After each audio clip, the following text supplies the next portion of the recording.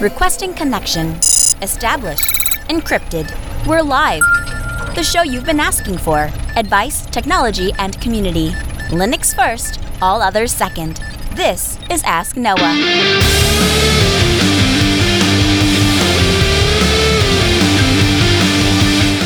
Live from Multispeed Technologies, the Ask Noah show starts right now. This is the show where we came to do all the things on Linux they said couldn't be done and take your questions on how to do the same. The phone lines are open this hour. To be a part of the program, it's a free call, 1-855-450-NOAH. That's 1-855-450-6624, or send an email, live at AskNoahShow.com. My name is Noah Chalai. I am your host. Delighted to be here with you this hour as another episode of the Ask Noah show kicks off. Chris in Ottawa starts us off this hour. Hey, Chris, welcome into the program. Hi, Noah. How's it going this evening? Excellent. How are you doing, sir? I am, well, I got almost a little bit of cough, so hopefully I won't do that on air. Sounds good. So the first thing to do, I am trying to find a replacement for Microsoft Project. That would be an open source one, so I can start people moving over to that before I try and move the desktops over to Linux. Sure. I found Project Libre at one point, but at least on the Windows side, it doesn't seem to run as well as I was expecting. Maybe it works better on Linux, but I don't know. Have you checked out, I'm probably going to screw up the pronunciation of this, but the Taiga or Taiga? I don't know that one, no. I'll throw a link for in the show notes. So it's a project management platform. It's specifically designed for developers. Are you doing software development, or are you doing some other form of project management?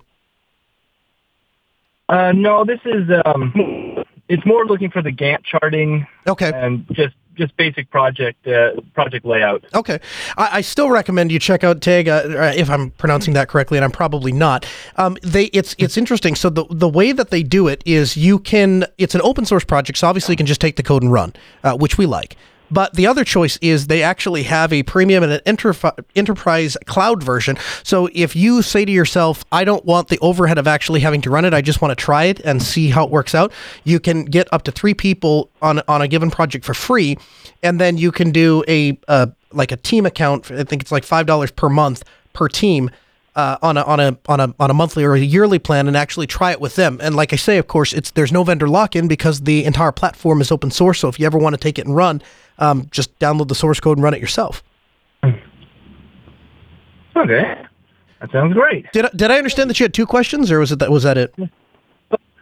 Yeah. Well, I've got another problem that all of a sudden cropped up. The business I work for, we have main data center. Disaster recovery, but then we have 4 sub-offices, and all of a sudden, 3 of our offices can't get to certain websites.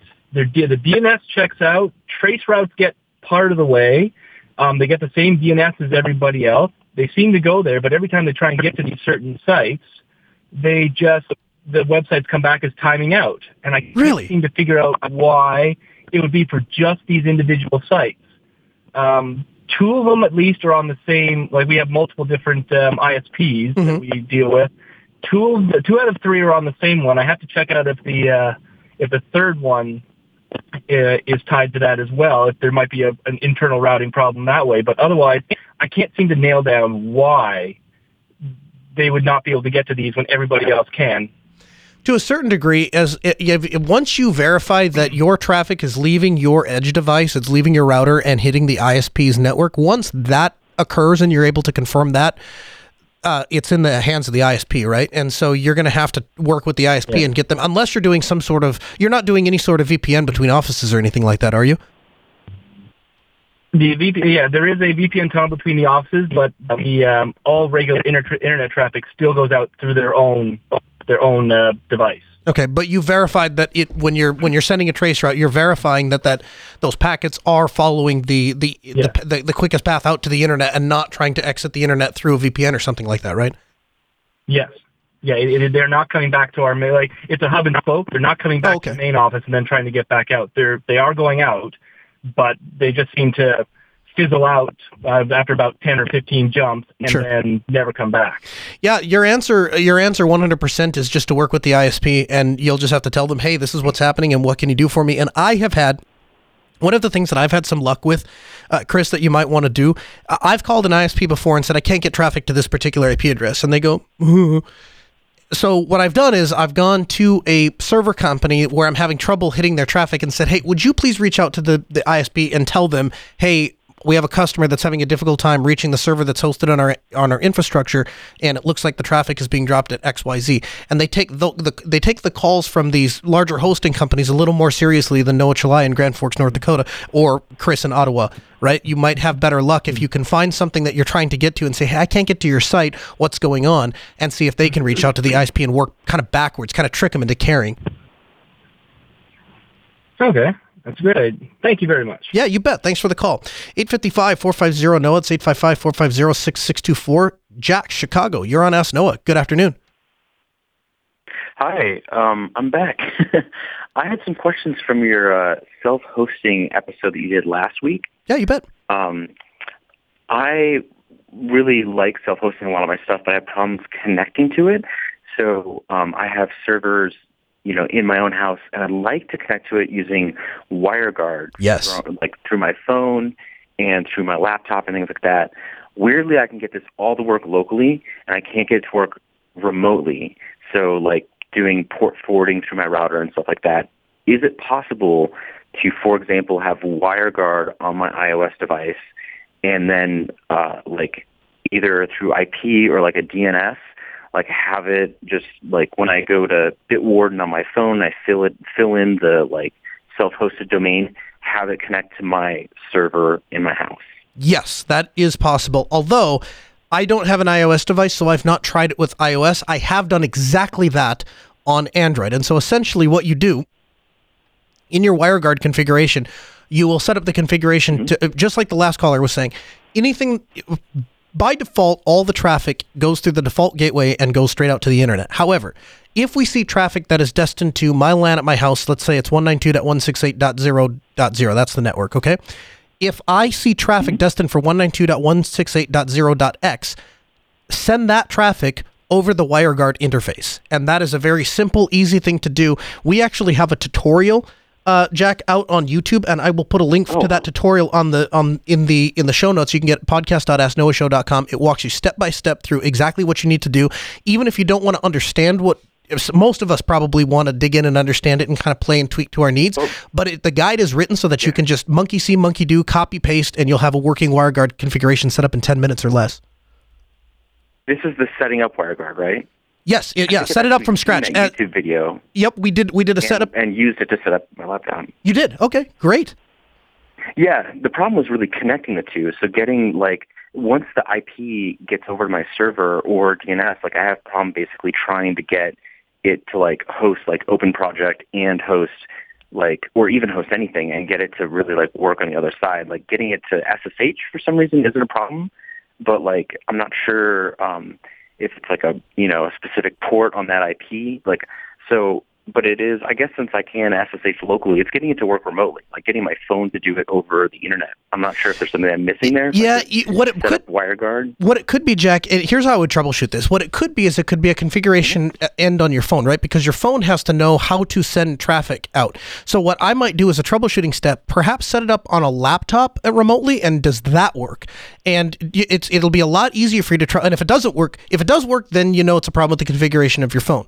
If it doesn't work, then the troubleshooting on a laptop is going to be much easier because you can start to look and say, hey, if I run a trace route to this particular IP address, is the traffic getting there? Is it not getting there? The other thing that occurs to me is there may be some firewall rules or firewall things that are stopping you. If you're able to SSH into a given server, but you're not able to access another server, or another service that's running on that same machine, understand that the TCP traffic or UDP traffic, whichever you're using, your IP traffic, I guess, rather, is reaching the destination. So we have a connection there. If it's not reaching a service, what is stopping that service from connecting? And is there a firewall or something in place that is preventing that from happening? Because if it was just a WireGuard routing issue, the more I think about it, you wouldn't be able to even SSH in. And so the fact that you're able to get an SSH connection to establish, but not other services, tells me there's something else stopping that connection from occurring. And it could be because your WireGuard connection is going to come in over a separate interface as it would normal IP traffic, and there may be some firewall thing you need to change there. Okay, that's interesting. I wasn't sure if like WireGuard was only set up to really work with like certain protocols or certain ports, or if there's a restriction inside WireGuard itself.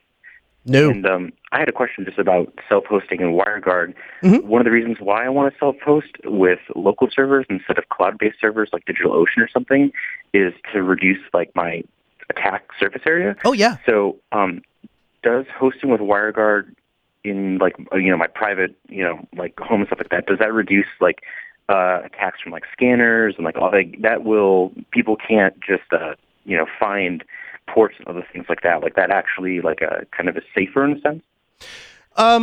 So it absolutely limits your threat vector significantly, right? Because every service is shut off to the world except for WireGuard. So in that respect, absolutely using WireGuard and self-hosting behind your home firewall is 100% going to lower the threat surface. However, is your home IP any more or less susceptible to scanning technology, port scanning technology, or attackers looking for something to knock on than a DigitalOcean IP address? Probably not.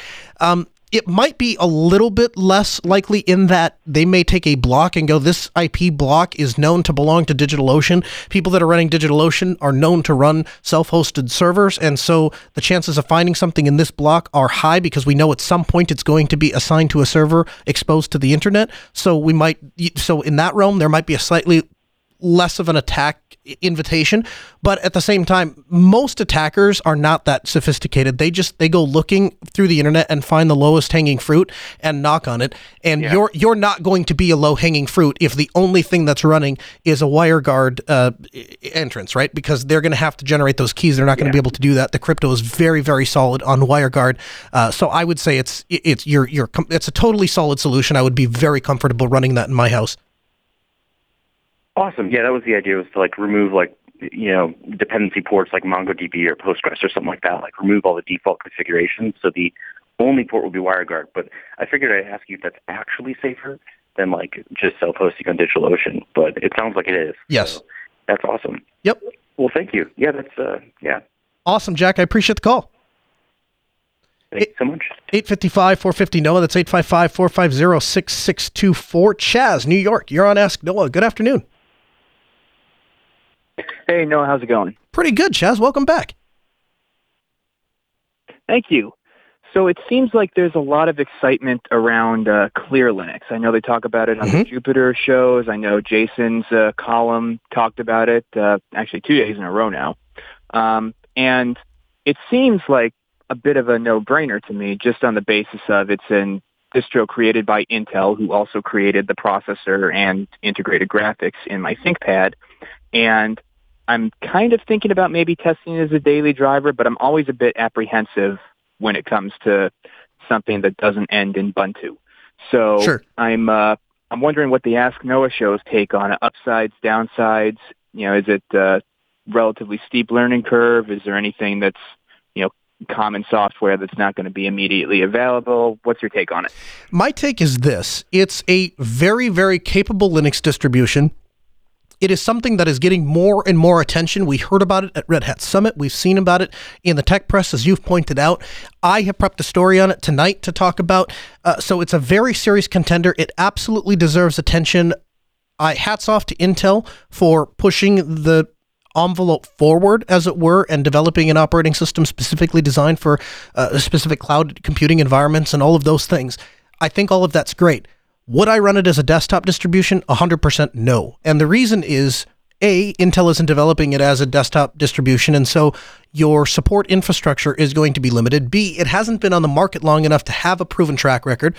So initial appearances seem very good, and it's definitely something to keep an eye out, but I wouldn't even run it on a server at this point because, my choice, would be between something like Red Hat, which has a 25-year track history, Canonical, which has, just under 25-year track history, and then I've got ClearOS, which is Intel's latest dab into the Linux infrastructure. Am I going to bank my company on that? No. Am I going to bank anything I rely on? No. Would I play with it on a VPS just to kind of check it out? Absolutely. And should you install it on a laptop and play with it and see what you can do with it for a daily driver? Yeah, why not? But the whole design infrastructure, the way the very operating system is designed, they have it's focused on Intel in the cloud, and it's designed for better power management and performance optimizations for that Intel system. And their money is being spent on technology that plugs into Dockers and Kubernetes and all of these things that are great for a cloud-based operating system, not so great for, or don't really mean diddly squat when it comes to running a desktop operating system. Okay. Yeah, I had definitely installed a live USB, made a USB of it today and taken a look, but hadn't pulled the trigger on installing yet. Figured I should get some more input before I gave it any more look on my ThinkPad. Yeah, probably wouldn't. Like I said, I would play with it. Wouldn't run it as an actual desktop distribution, at least not yet. And if we have time, we'll dig into that story a little bit later in the hour. 855-450-NOAA. That's 855-450-6624. Lou, Connecticut. You're on Ask Noah. Good afternoon. Hey, Noah, how you doing? Hey, pretty good. I turned my microphone off there. How are we doing? Pretty good. So I had a question, and then that's it's kind of related to how to sync contacts and calendars on Android. Mm-hmm. So I'll tell you what my solution is, but really what I'm looking for is a simpler solution so I have a lot of people that I'm trying to help out, get off the Google ecosystem, kind of get off iOS at the same time. Mm-hmm. And I've kind of managed to, I know for myself, I just use Lineage OS with no Google apps, and I use Nextcloud to sync my calendars and my contacts, and it's Mm-hmm. fine. But for the average person, I feel like setting something like that up is you kind of put yourself in that bind where if something goes wrong, it's me that's going to be free technical Yep. now. And I know you have some experience with UB ports. Mm-hmm. I've never used it before, but I'm assuming they have to have some other way to sync their contacts and calendar. And is that solution also available for something like open source Android? Yeah, I would not suggest anything in the realm of UB ports for a non-techie user, right? Like the entire ecosystem and all of the tools that are designed for it are designed for people that a very, very specific target audience of people who care more about their privacy and security than they do about convenience. And we've had developers on the show more than once tell us that exact thing. I would argue the lowest path for resistance for getting off of Google for the average layperson, if I can use that term, would be Nextcloud. And if you have a user and you say to yourself, well, that user isn't going to want to manage their own instance of Nextcloud, you can either find a community supported version of Nextcloud that somebody would give you an account on, or a company like Altispeed Technologies that would sell you a specific instance and manage it for you. So you just pay a monthly fee and then it's there. And the reality, Lou, is that we have reached a point now where users have to make a decision if they want to pay for their services with their privacy, or if they want to pay for services with their wallet, and they'll have to make that choice. And I think as we continue to move through the year and as we continue to become aware of some of these privacy violations, I think there is more and more of an effort and more of a focus to move people off of quote unquote free services that are paid for with privacy and move on to platforms that are paid for with dollars, because at least the dollars we can control and replace, the privacy we cannot. I see. Okay. And just last question, and then I'm not sure if you know this, but Sure. Have you heard of SyncThing? I have. Someone's mentioned to me before that you can sync contacts pretty easily on SyncThing, and that might be something that you might want to set up with people, because then they can just sync their own contacts on the computer. I don't know. I'm just kind of struggling to find like an easy scenario, because right now it's like you sign in with your Google account on an Android phone and you're done. Yep. And so something that's like kind of similar to that. I know Nextcloud, you have to go and you have to download DAVdroid and kind of get it set up through there, which is a little more of a learning curve for people like that, I guess. But is there anything else besides Nextcloud that you know of? There's a bunch of different ways to. Nextcloud is the most prolific and the most direct replacement, right? There are tons of little hack around solutions that you can use, and that's kind of where you get into with SyncThing. Now, the problem I have with SyncThing, quite frankly, and I know I'm going to get some slack for saying this, but it's the truth, I've just never had it work right. It works fine for a couple of weeks, a couple of months, and then it stops working. It's a great concept in theory. I've just never had good luck with it long term. If you want that kind of out-of-the-box solution, though, and you say, well, to yourself, I just want something that's extremely simple. I'm not necessarily care if it's open source. I just need it to be hosted by me and be easy and simple to set up. One of the things that we do at Altispeed is we have a 3CX server that hosts our phone system. And as a function of the 3CX server, it has a built-in contact functionality. And so you could, and the free license for 3CX, even if you're not actually using it to make calls, you could install the 3CX client and store contacts in there. And when you create a contact in the phone, one of the drop-downs it gives you is which account do you want to store it on? Do you want to do it on Google, or do you want to do it on, in my case, my extension 701? So it's a 701 on sip.altispeed.com, and gives you the opportunity to store it in that account. Now, the nice thing from a user perspective is it gets back to that. You just, in 3CX's case, you actually just scan a QR code, but otherwise you would just add an account like you would a Google account, and just under the account things, you pick 3CX and add it that way. So that's a way to do it. Along those same lines, you could sign up for a hosted mail solution like Fastmail or Proton Mail, or Register for Less has one that is based on Roundcube and some open source backend stuff. All of those things are going to allow you to kind of do the same thing. But they're not. Nextcloud is literally aims to be a Google drop-in replacement, whereas all of these solutions are kind of like, they're designed for something else, but you could use them for contact syncing. Okay. All right. Sounds good.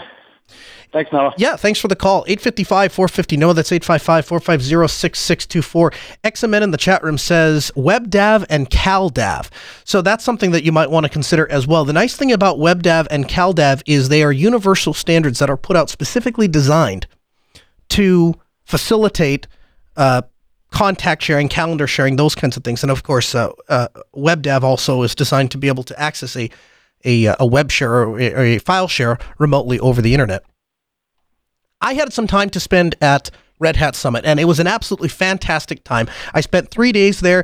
We spent almost the entire time interviewing Red Hat employees, sitting down to dinner with them and getting to know their team and understanding what their goals and priorities are, and getting a real understanding of what the decisions were and why those decisions were made for RHEL 8. Now, I understand that we get feedback all the time from people that say the reason that I listen to Ask Noah is because I want to get the latest, most up-to-date information on enterprise IT.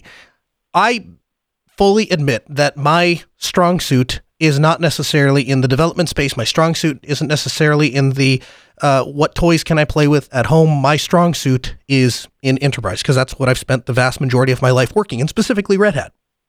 So I find that technology that Red Hat is doing, the decisions that they're making, I find those all to be very interesting and very intriguing to me. And so a good friend of mine, Scott McCarty, who I've known for years and bumped into him at various different conferences, he is a true Red Hatter. He is a guy that eats, lives, and breathes Linux, open source, and Red Hat. And I sat down with him and I said, hey, here's the thing. I've got a show coming up on Tuesday. It's the release of RHEL 8. RHEL 8 is out. We're all very excited. We're all testing it. We're all playing with it. For the enterprise customers that are out there, I need to get from the horse's mouth. I want to know, what are the new features coming up in RHEL 8? If you don't care about new features and functionality, should you upgrade? And if so, why? And here are a list of some of the concerns that I have, because Red Hat has made some interesting decisions, and decisions that off the bat I may have not agreed with. They chose not to ship Docker with RHEL 8. Instead, they're shipping some alternative technologies. Now, it's all OCI compliant, but that decision seems like it alienates itself from the mainstream, and I'm curious as to what led to those decisions. And so Scott was kind enough, said, yeah, I would absolutely love to come on Ask Noah. I'd absolutely love to explain that to your audience and tell them what they're doing. Now, this year, and I don't always go to Red Hat Summit, but on the releases of RHEL, I try and make it out there. It was a weird year. Satya Nadella was on stage, the CEO of Microsoft, and had a discussion with Jim Whitehurst, the CEO of IBM. I'm sorry, the CEO of Red Hat, soon to be the CEO of IBM. Oops, did I say that out loud? That was a real indication of a redirection of Microsoft. And it's interesting because Microsoft spent this week making headlines. They plan to ship a full Linux kernel in Windows 10, beginning with Windows Inside Editions this summer. They're going to build an in-house custom Linux kernel to underpin the newest version of the Windows subsystem for Linux. Now, the kernel itself is going to be released on version 4.19, the latest long-term stable release of Linux. Then the Linux kernel will be rebased off the designation of long-term support releases in the future to ensure that WSL kernel is always the latest of the Linux kernel. So for developers, this will mean a dramatic improvement in the Microsoft Linux subsystem inside of Windows.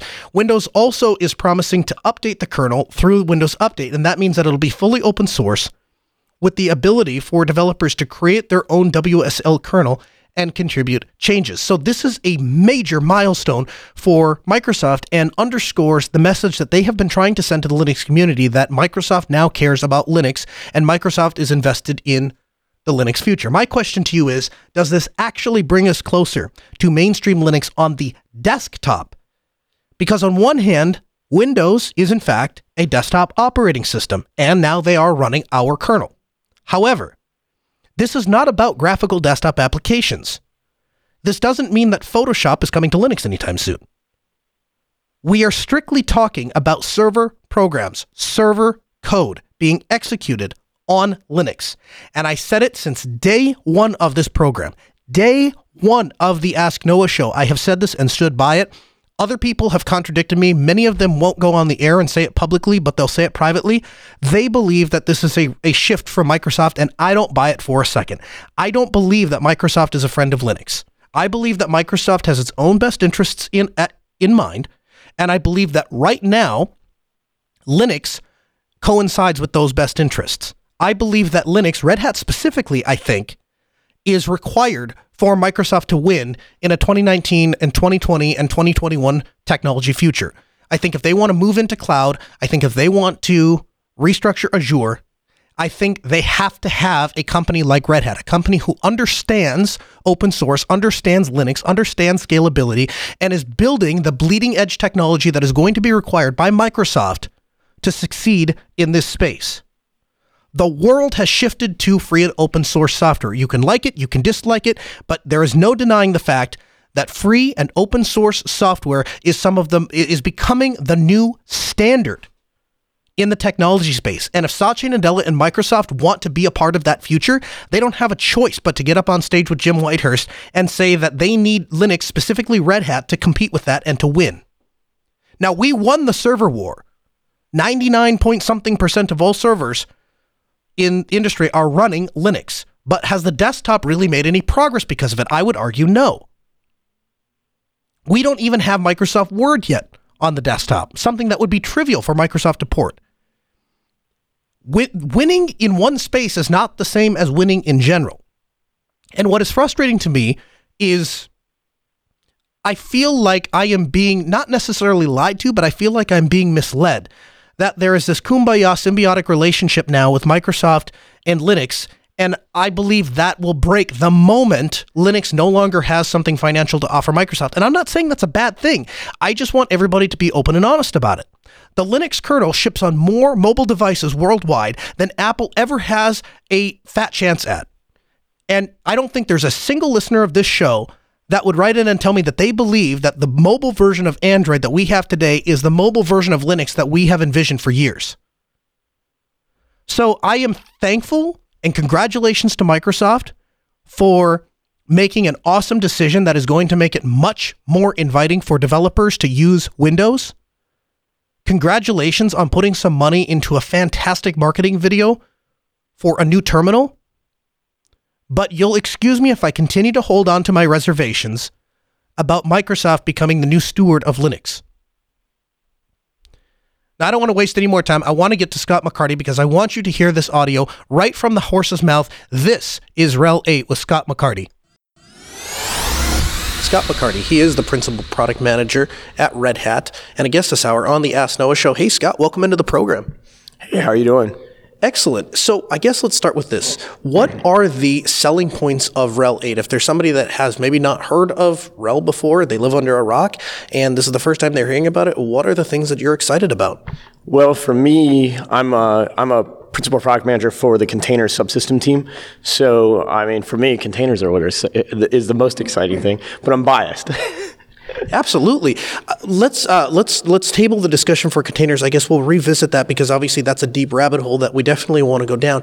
What are some of the real world advantages to RHEL 8? And what I mean by real world advantages, if you're a customer and you're on RHEL 7, for example, and you have no interest in new products, new features, new services, you just want the system to work and to continue to work, what are still some of the advantages in upgrading to 8? Well, so 8 is interesting because it moves to a predictable life cycle, where in RHEL 7, we had dot releases that would come out. Sometimes it was 5, 6 months. Sometimes it was 8, 9, 10, 11, I think was one of our longer months, in between the releases. And so it's harder to plan. And then also, it's a challenge when some people, the challenge with open source and all software in general is typically there are a group of people that want stuff really fast, and then there's another group of people that don't want anything to change and they don't want it to break anything. I will admit I'm typically the curmudgeon that doesn't want things to break, although every now and then there's something that I really want badly, and then I'm annoyed when I can't get that. And I think we all have, the line between that slices through the heart of every man, woman, and child. We're like, sometimes we want the really fast stuff, sometimes we don't. And so the beauty of RHEL 8 is a predictable clock. So every 6 months there will be a dot release, and then that dot release cadence helps us with setting the rest of the clock for the entire distribution. So you combine that predictable clock with something called application streams, and then variable life cycles for each of the application streams. So an application stream would package something like Python, and so Python 3.7, like I want it when it comes out. I want 3.8 when that. If and when that comes out. And I want it as quickly as I can. And we're actually going to have the ability to do that up to 4 times a year. So a dot release will be every 6 months, but then we'll actually have a click in between where we can actually release an application stream. So up to 4 times a year, we can get something new out the door as a separate release. And having all the predictability of that, kind of like a Swiss watch, is really advantageous because it can allow the people that want the stable stuff can just stick on the Python 3.6 today or whatever. And then if 3.7 comes out, get that exciting new thing, that kind of thing. Talk a little bit about application. Well, actually, before we do that, let me ask you this. How long can a customer expect support for a RHEL installation at this point? So a RHEL installation, 10 years, 10 plus years, I should say, because it depends. Many times at the end of a RHEL lifecycle will extend, but we'll see. We're still negotiating a little bit about how far that will go because with the clock and the way we're going to be able to upgrade, we're still kind of figuring out what that future will look like. But you're going to keep that base solid for the customer. You're going to keep it reliable and predictable. And then we're going to use these application streams and modularity to stack on top of that. Let's dig into that. What are application streams? What is modularity? We saw that come out in Fedora. It's obviously a huge feature in RHEL 8. Talk about that. Yeah, absolutely. So modularity to me is actually one of modularity in a nutshell is what allowed me and my team to package the container tools, for example, in a very specific way. And I think our module in particular highlights a lot of the value of app streams. I think the Python example is simpler, and I kind of mentioned it. It's like, well, 3.6 is out today. I want 3.7. Cool. Up to 4 times a year. As soon as 3.7 comes out, boom, we can add another app stream, and now you have 3.6 and 3.7, and they both have their own life cycle. That's cool because now I kind of have, and I forget what the Python lifecycle is, but it's several years, it's multiple years. But something like container tools, on the other hand, we actually release 2 streams on day 1. So we release a fast stream that's just rolling. It's what we call a rolling stream. So we'll be able to get newer versions of Podman, build a Scopio out the door really quickly and keep it pretty closely aligned with upstream. But then every now and then we'll have an off-ramp. We'll have what we call a V1 stream, V2 stream. At release, we have the V1, so there's an off-ramp right at the beginning. If you want to just stick on the stable one, there'll be 24 months of support for that one. At 8.2, 1 year in, we'll actually have a V2 stream. That V2 stream will allow, an off-ramp to stable. So, for example, taking it to a use case that a customer would do, developers are always like, I want the latest Podman because it has this root list, blah, blah, blah. And, sysadmin's like, I don't want to deal with this. I just want to give them the thing that works so I don't have to deal with this, right? So we want to be able to solve that problem with this fast stream. And then what will happen, though, is we love DevOps, but the bottom line is developers still throw this over the wall. They're like, wow, all right, now it's in production. You guys handle this. Like, I don't want to deal with this. And there's a natural disconnect there. Even if you work and collaborate on the system, at some point it becomes ops' responsibility for the long life cycle. And so we basically then have that off-ramp so that ops can then just run that specific version of Podman, hopefully very closely aligned with what they did, and then have that thing be supported for 2 years. With RHEL 8, one of the things that we're seeing is a real focus on ARM infrastructure, particularly ROC64. What can you tell me about that? Well, I'm not super deep on the ARM side, but I will say it was exciting to me. And within the day that we did that release of RHEL on ARM with Amazon, I had a VM up and I literally had Podman running with ARM containers because the way the container registries work nowadays with the OCI spec is that basically we have a manifest in the repository and it'll just pull the right image. And so the tooling was just sick. I mean, it was like one of those things where you're like, I can't believe this works this easily. Like, it's amazing. I know it's not necessarily a function of RHEL 8, but talk a little bit about Image Builder, the open source project. What is it, and what can we look forward to with it? Yeah, so the Image Builder is a way to basically set up RHEL 8 images in a new way. And it's really exciting because the future of that is the potential to deploy all kinds of cloud, images and things like that. It's just a really cool way to build your gold build, basically. Red Hat made an interesting decision with the release of RHEL 8, and that decision, which honestly kind of took me a little bit by surprise, and the more I dig into it, I'm starting to, I think, understand the reasons behind it, but they decided not to ship RHEL 8 with Docker. Instead, you're shipping with Buildah, with Skopeo, and with Podman. What are each of those tools? What do they do? What are the implications for somebody who is running Docker, and what led to that decision? Yeah, so it's funny. We've jokingly said internally, it's not that we decided to move to Podman. We just decided to not release Docker in RHEL 8. We have Docker and Podman and Buildah and Skopeo in RHEL 7, and so we basically have two sets of tools. We have the Docker all-in-one thing that does everything, and then we have the three tools that do specialized things. The way I describe it is when you first start with containers, it's like starting with cooking. You need a chef's knife. And I am not an expert chef, so I basically use the chef knife for everything. I just cut vegetables. I cut everything with it, right? Mm-hmm. Sometimes I stir soup with it, but as you get more advanced, then you get a paring knife, then you get a hibachi knife, then you get all these specialized knives, right? So Docker was that chef's knife of containers, and now with RHEL 8, Podman's the chef's knife. That's the all-in-one, does almost everything. And then every now and then you need a specialized knife, and that's where Skopeo and Buildah come in. So Buildah is focused, specifically on building container images, and it does it in two main ways. It can do it using the hosts tools or kind of a scratch build, or it can do it, using Docker files. And so it really allows you to build super granular images with existing scripting languages, whatever you need. And then Skopeo allows you to do all kinds of things like verify images, sign them, remotely inspect them, pull them down, cache them locally. And you can do really fancy, I call it, that's the thing that helps you find images. So I always talk about it as find, run, and build. And so find is Skopeo, run is Podman, and build is Buildah, in a nutshell. The lightweight container runtime for Kubernetes called CRI-O. Now, I think that's primarily a function of OpenShift, not necessarily RHEL 8. But for those who haven't heard of CRI-O, what specifically is it and why is it important? Yeah, so on the RHEL 8 side, right, we released Podman. That's the container engine. That's the thing that you run containers with. It is daemonless. There's no daemon. It's just a tool that basically fires off containers because containers are just Linux processes. So it's easier to have a tool that just fires that off. In a Kubernetes environment, there's a daemon called the kubelet. The kubelet listens to the kube master. And so if you think about a Kubernetes cluster, the Kubernetes master or masters has to go out and talk to the cluster, and it has to basically talk to something on the cluster. So it talks to the kubelet. But then the kubelet doesn't start the containers itself. It's actually, the way Kubernetes has been architected is to have something called the CRI protocol, container runtime,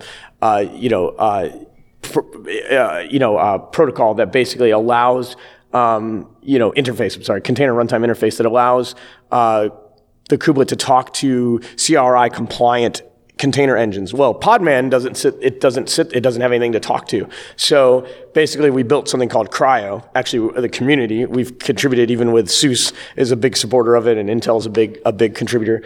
And we love them for their contributions. And we basically have built a container engine, is what I would call it, that calls runc, just like Podman calls runc, just like Docker calls runc to go fire up containers, but it is specifically dedicated to only doing the things that Kubernetes needs. And that allows us to do some really cool stuff. So if you look at Podman and Docker, that's meant to be used by a human being, and human beings sometimes want to find, run, and build containers. In a production environment, you really don't want people doing that kind of stuff. So, because you have to give them more capabilities on the system, you have to give them more security, ability basically, and you want to be able to take that away in a production environment, but you want to be able to give it in a dev environment. And so, tearing all the tools apart into Builder, Podman, CRI-O, all of these different tools now allows us to do different things. So, for example, Podman uses has more Linux capabilities assigned to it. So if you run a container with Podman, it's going to have more security access basically. But in production in CRI-O, we can actually restrict that down to 6 capabilities or 7 capabilities. And so we can start to experiment with all kinds of ways to lock the containers down in more ways. And then CRI-O doesn't support anything other than Kubernetes. So it just versions with Kubernetes. If it's Kubernetes 1.14, then it's CRI-O 1.14. And so that's released in OpenShift. We're seeing a huge innovation in storage, not only on RHEL 8, but in the ecosystem at large, right? You're seeing innovations with ZFS, obviously on the BSD side. Stratus is a big talk of RHEL 8. What is Stratus? What does it do? What are the benefits? So Stratus is not really my area of expertise, but I mean, I would say it's a way to help make it easier to manage storage, in a RHEL 8 environment, basically. It's easier than directly interfacing with like LVM, essentially. Talk a little bit about RHEL 8's full system-wide encryption and what that does. So historically, if you looked at doing things like FIPS compliance, for example, you would go out and you would look at some document that told you what protocols you needed to enable and all this thing. So if you've ever done this, it's kind of a pain in the butt, to be honest. Mm-hmm. So you would go out to your Apache web server, hack together the Apache config script, and make it respond to only the right protocols. And then you have to go out to the SSH daemon, and you'd have to do the same thing. And you'd have to go out to anything else that was running on the system that, used encryption to do the same thing. That is a nightmare. And it was always, I wouldn't say it was a nightmare, but it wasn't fun, and you never really got a warm and fuzzy feeling that you actually got it right. Mm-hmm. So what we've done with RHEL 8 is we've actually kind of engineered all of the core daemon set, all the daemons like Apache and SSH and Kerberos and all these things to basically listen to a system-wide policy. And so you can now put the policy in a kind of more restricted space where it's like more secure. You can kind of put it in a legacy mode, and then you can put it in a FIPS mode. And so basically, depending on how much security you need, you can kind of set the same policy for all the daemons on the system, which is just really convenient. Another focus of RHEL 8 is to bring down the barrier of entry to people that want to administrate the system. So whereas previously you would want a certified system administrator, or even maybe not certified, but somebody who is at least trained or has some firsthand knowledge on how to administrate the system, these days what Red Hat seems to be positioning is the ability for people that maybe don't have that knowledge or expertise to still do some basic administration tasks. And one of the examples that was given was to be able to actually administrate a server from your phone. Talk a little bit about that feature in RHEL 8. Yeah, so, we do this every time in RHEL. I'd say we did it in RHEL 6, we did it in RHEL 7, and we're doing it in RHEL 8 again. We've tried to make it easier and easier and easier to administer, because the bottom line is, as Linux grows and has continued to grow and has never stopped growing, if you go back to the RHEL 4 or 5 days, right, I don't know, Windows was still a big chunk of the market, right? And then if you look now at the release of RHEL 8, it's a different world. Like, I would say the vast majority of the growth is in the Linux world. And in fact, even Microsoft embraces that, right? Like, now, I never thought I would see that. But now we're starting to realize, and with that, you have scaling issues, right? You need to be able to be accessible for all kinds of different admins, including Windows admins that are coming over and are like, hey, I want to expand my career. Hey, we got a lot of growth in the Linux side. I need to help them. And so to do that, we have built something called Web Console, and it's a really slick interface. It uses, pattern flags just like every other Red Hat product. It looks really slick. And it allows, less technical or maybe people that are not quite as, comfortable on the command line to kind of get into it and start to configure things. So, I joke, I'm old, so I remember Webmin, and I loved Webmin. Webmin didn't have the greatest user interface from like a modern perspective, but at the time it was pretty good. And it's like fancy Webmin. That's like actually really pretty and really nice. And it has a lot of cool features like all kinds of things. Like the last one I saw was logging, console logging. So like you can actually console log and play the console back, and you can see what a sysadmin did when they were on the system. That's pretty cool. Wow. So the auditing ability of that is fantastic. And how secure is that? Because common wisdom would say you don't run a web server unless you absolutely have to. I assume that has obviously been taken into account when they rolled this out as a feature. How does it work from a security standpoint? Yeah, of course, you have the ability to shut it off if you're in a really highly secure system. But I think. It depends. I think at least my perspectives have changed around how secure web servers are, and especially if they're configured right, they can be configured pretty securely. So I'm not super nervous about the security piece of it. But you could configure it to authenticate just like anything, and you can have multiple factor, that kind of thing if you want. But I think the convenience out of the box is kind of what I think it's still worth the balance, in a nutshell. I think if you took me back 10 years, I didn't run any service I didn't need, but now almost everything is a web server at this point. It's encouraging, and it is reassuring to hear that come from Red Hat. I guess what I would ask is it designed to be run open on the internet? Like if I have a box that has a public IP, can I throw it on there, or is it really designed to be run behind a VPN? It would be more designed to run behind a firewall. At least that's my perspective on it. I wouldn't want to have that. In fact, I wouldn't run anything that has any kind of remote administration capability live on the internet. could give you a funny anecdote if you'd like to hear one. But one time I had the idea that I thought I was at a startup for 4 years where I ran everything. I ran 150 servers at 2 different data centers, including the BGP and the routers and the firewalls and everything. And basically, I was like, nobody's going to break into the routers. I was like, the SSH will be fine. I was like, it's so convenient for me to be able to get in the front door routers. They were out in front of the firewalls, and they did BGP because you can have firewalls in front of BGP. So I was like, well, our front door routers are just out there on the internet with SSH fired up. Well, somehow Russian hackers got into them and were running SIP calls they were routing SIP traffic through our routers. And one day our internet was super slow, and I was looking at all of our NetFlow data, and I'm like, what the hell is going on? Where is all this data coming? And then called my upstream provider. I'm like, dude, what kind of traffic are you seeing come into our front doors? And they're like, dude, there's a bunch of SIP traffic. And I'm like, why would there be SIP traffic? We're not doing SIP stuff. And so voice over IP traffic, basically. And I found it, and I go, dude, what do you think's happening? He's like, oh, I've seen this before. This is Russian hackers. They basically somehow got into your front doors, hacked it. So I had to wipe both routers. This is like our main front door router. So I had to wipe one, bring it back up, wipe the other one, bring it back up. Never let administrative stuff run online, open on the internet. I would never recommend that to anyone. If somebody is comfortable running SSH live on the internet, would you say that Cockpit is designed, or the web console is designed to be just as secure, or would you say that it's probably one step below having SSH exposed to the internet? That's a tough question. I'd say both of them are a bad idea, although I'm guilty of it at times. I would say my experience with SSH over the last 5 years has been it's gotten worse and worse and worse.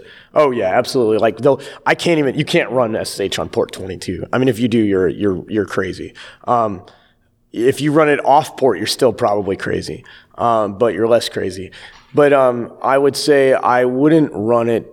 I would say probably the same from a security perspective. I'd say the SSL that we use is probably similar to SSH from a security perspective, and the fact that you can make things time out and do things like that, I would say and you can log access attempts and things like that. I would say they're fairly on par security wise, but I still wouldn't recommend it. And I wouldn't recommend running SSH either because I think it's just crazy at this point. We're at the point where even my stuff, I run IPsec tunnels or OpenSSL tunnels, and basically won't put anything live on the internet. I have one port that I'll get into, and then I'm behind my firewall basically, and then I'm into my own personal stuff. I don't do it anymore. Have you played with WireGuard or considered running WireGuard to facilitate that kind of VPN connection? I have not.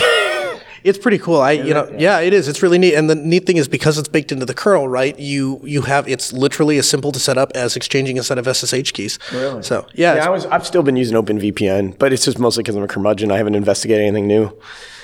Let's switch gears a little bit, and I want to talk a little bit about universal base image. So this is something that is, I think, central to RHEL 8 and the release, and I think the advantage to customers is going to be huge.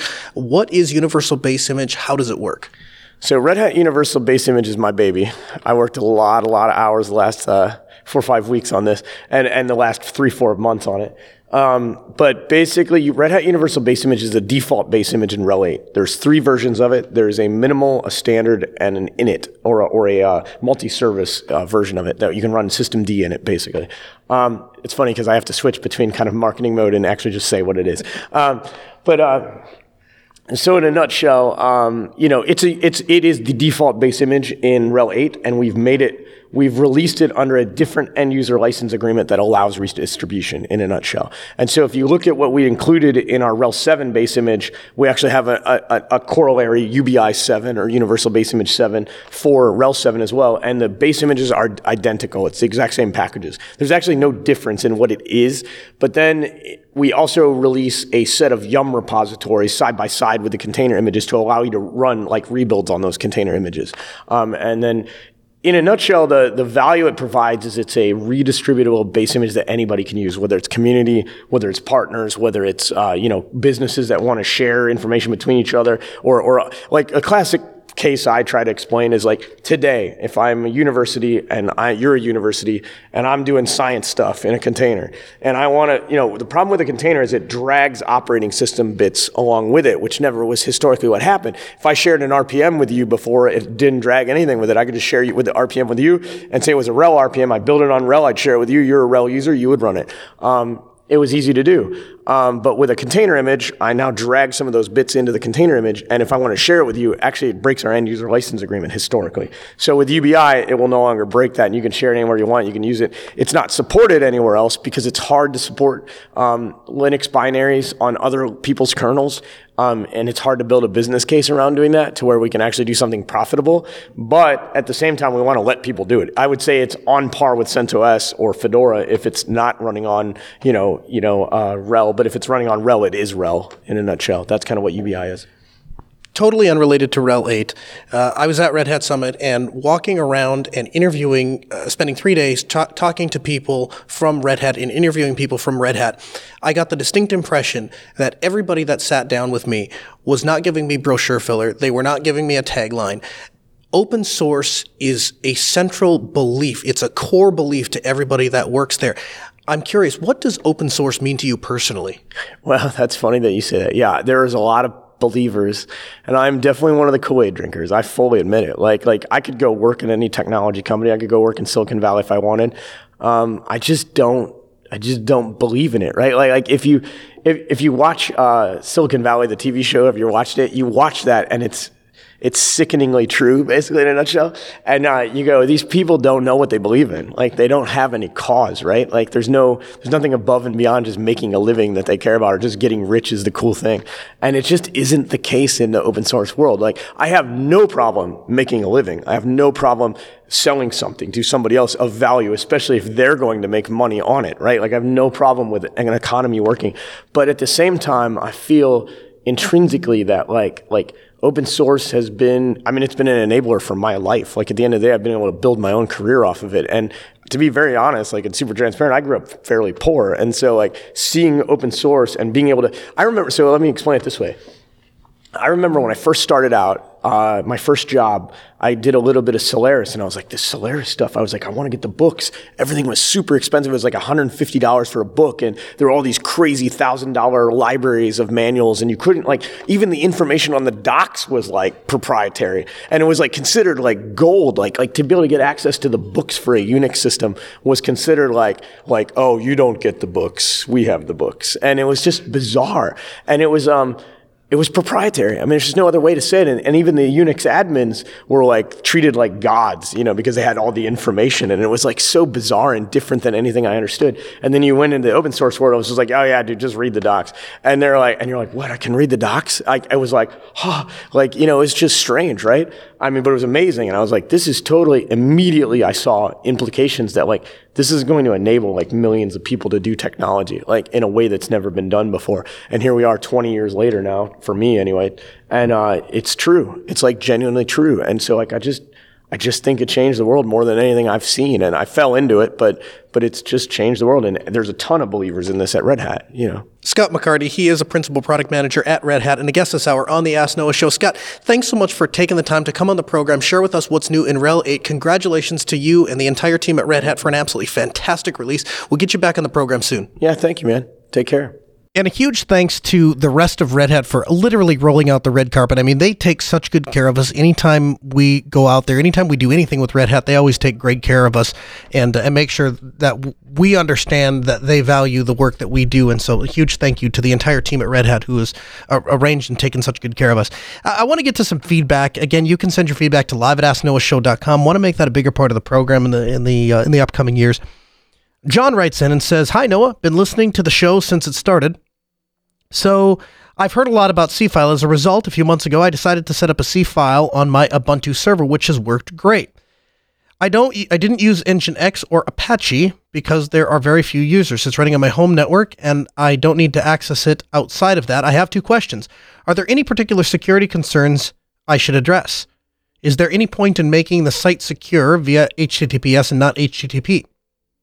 I seem to need a domain name to achieve that, which I don't have in this scenario." Well, a couple things there. If you told me you were accessing it across the internet, it would change my answer significantly, because I would tell you absolutely use HTTPS, because the creator of the software says don't rely purely on the crypto of C-File itself. You should use HTTPS. However, behind a private network, there probably is no reason to do that. And so I wouldn't recommend bothering with it. Now, if you decide you want to create a domain because you have control over the DNS servers on your network, even if it's just your Microtech router, you can assign yourself whatever domain you want, and you'll be able to, generate a certificate. I suppose you wouldn't be able to, because you wouldn't. The Let's Encrypt wouldn't be able to verify that the domain is actually correct. So you probably would have to purchase an actual domain. But you could do that on, like .tk or .ml or .ga and .gq, any of those free domain services. You'd be able to purchase one. That you'd be able to generate a Let's Encrypt certificate. But if it were me, if I was going to do HTTPS, I would just do a private certificate and not worry about it.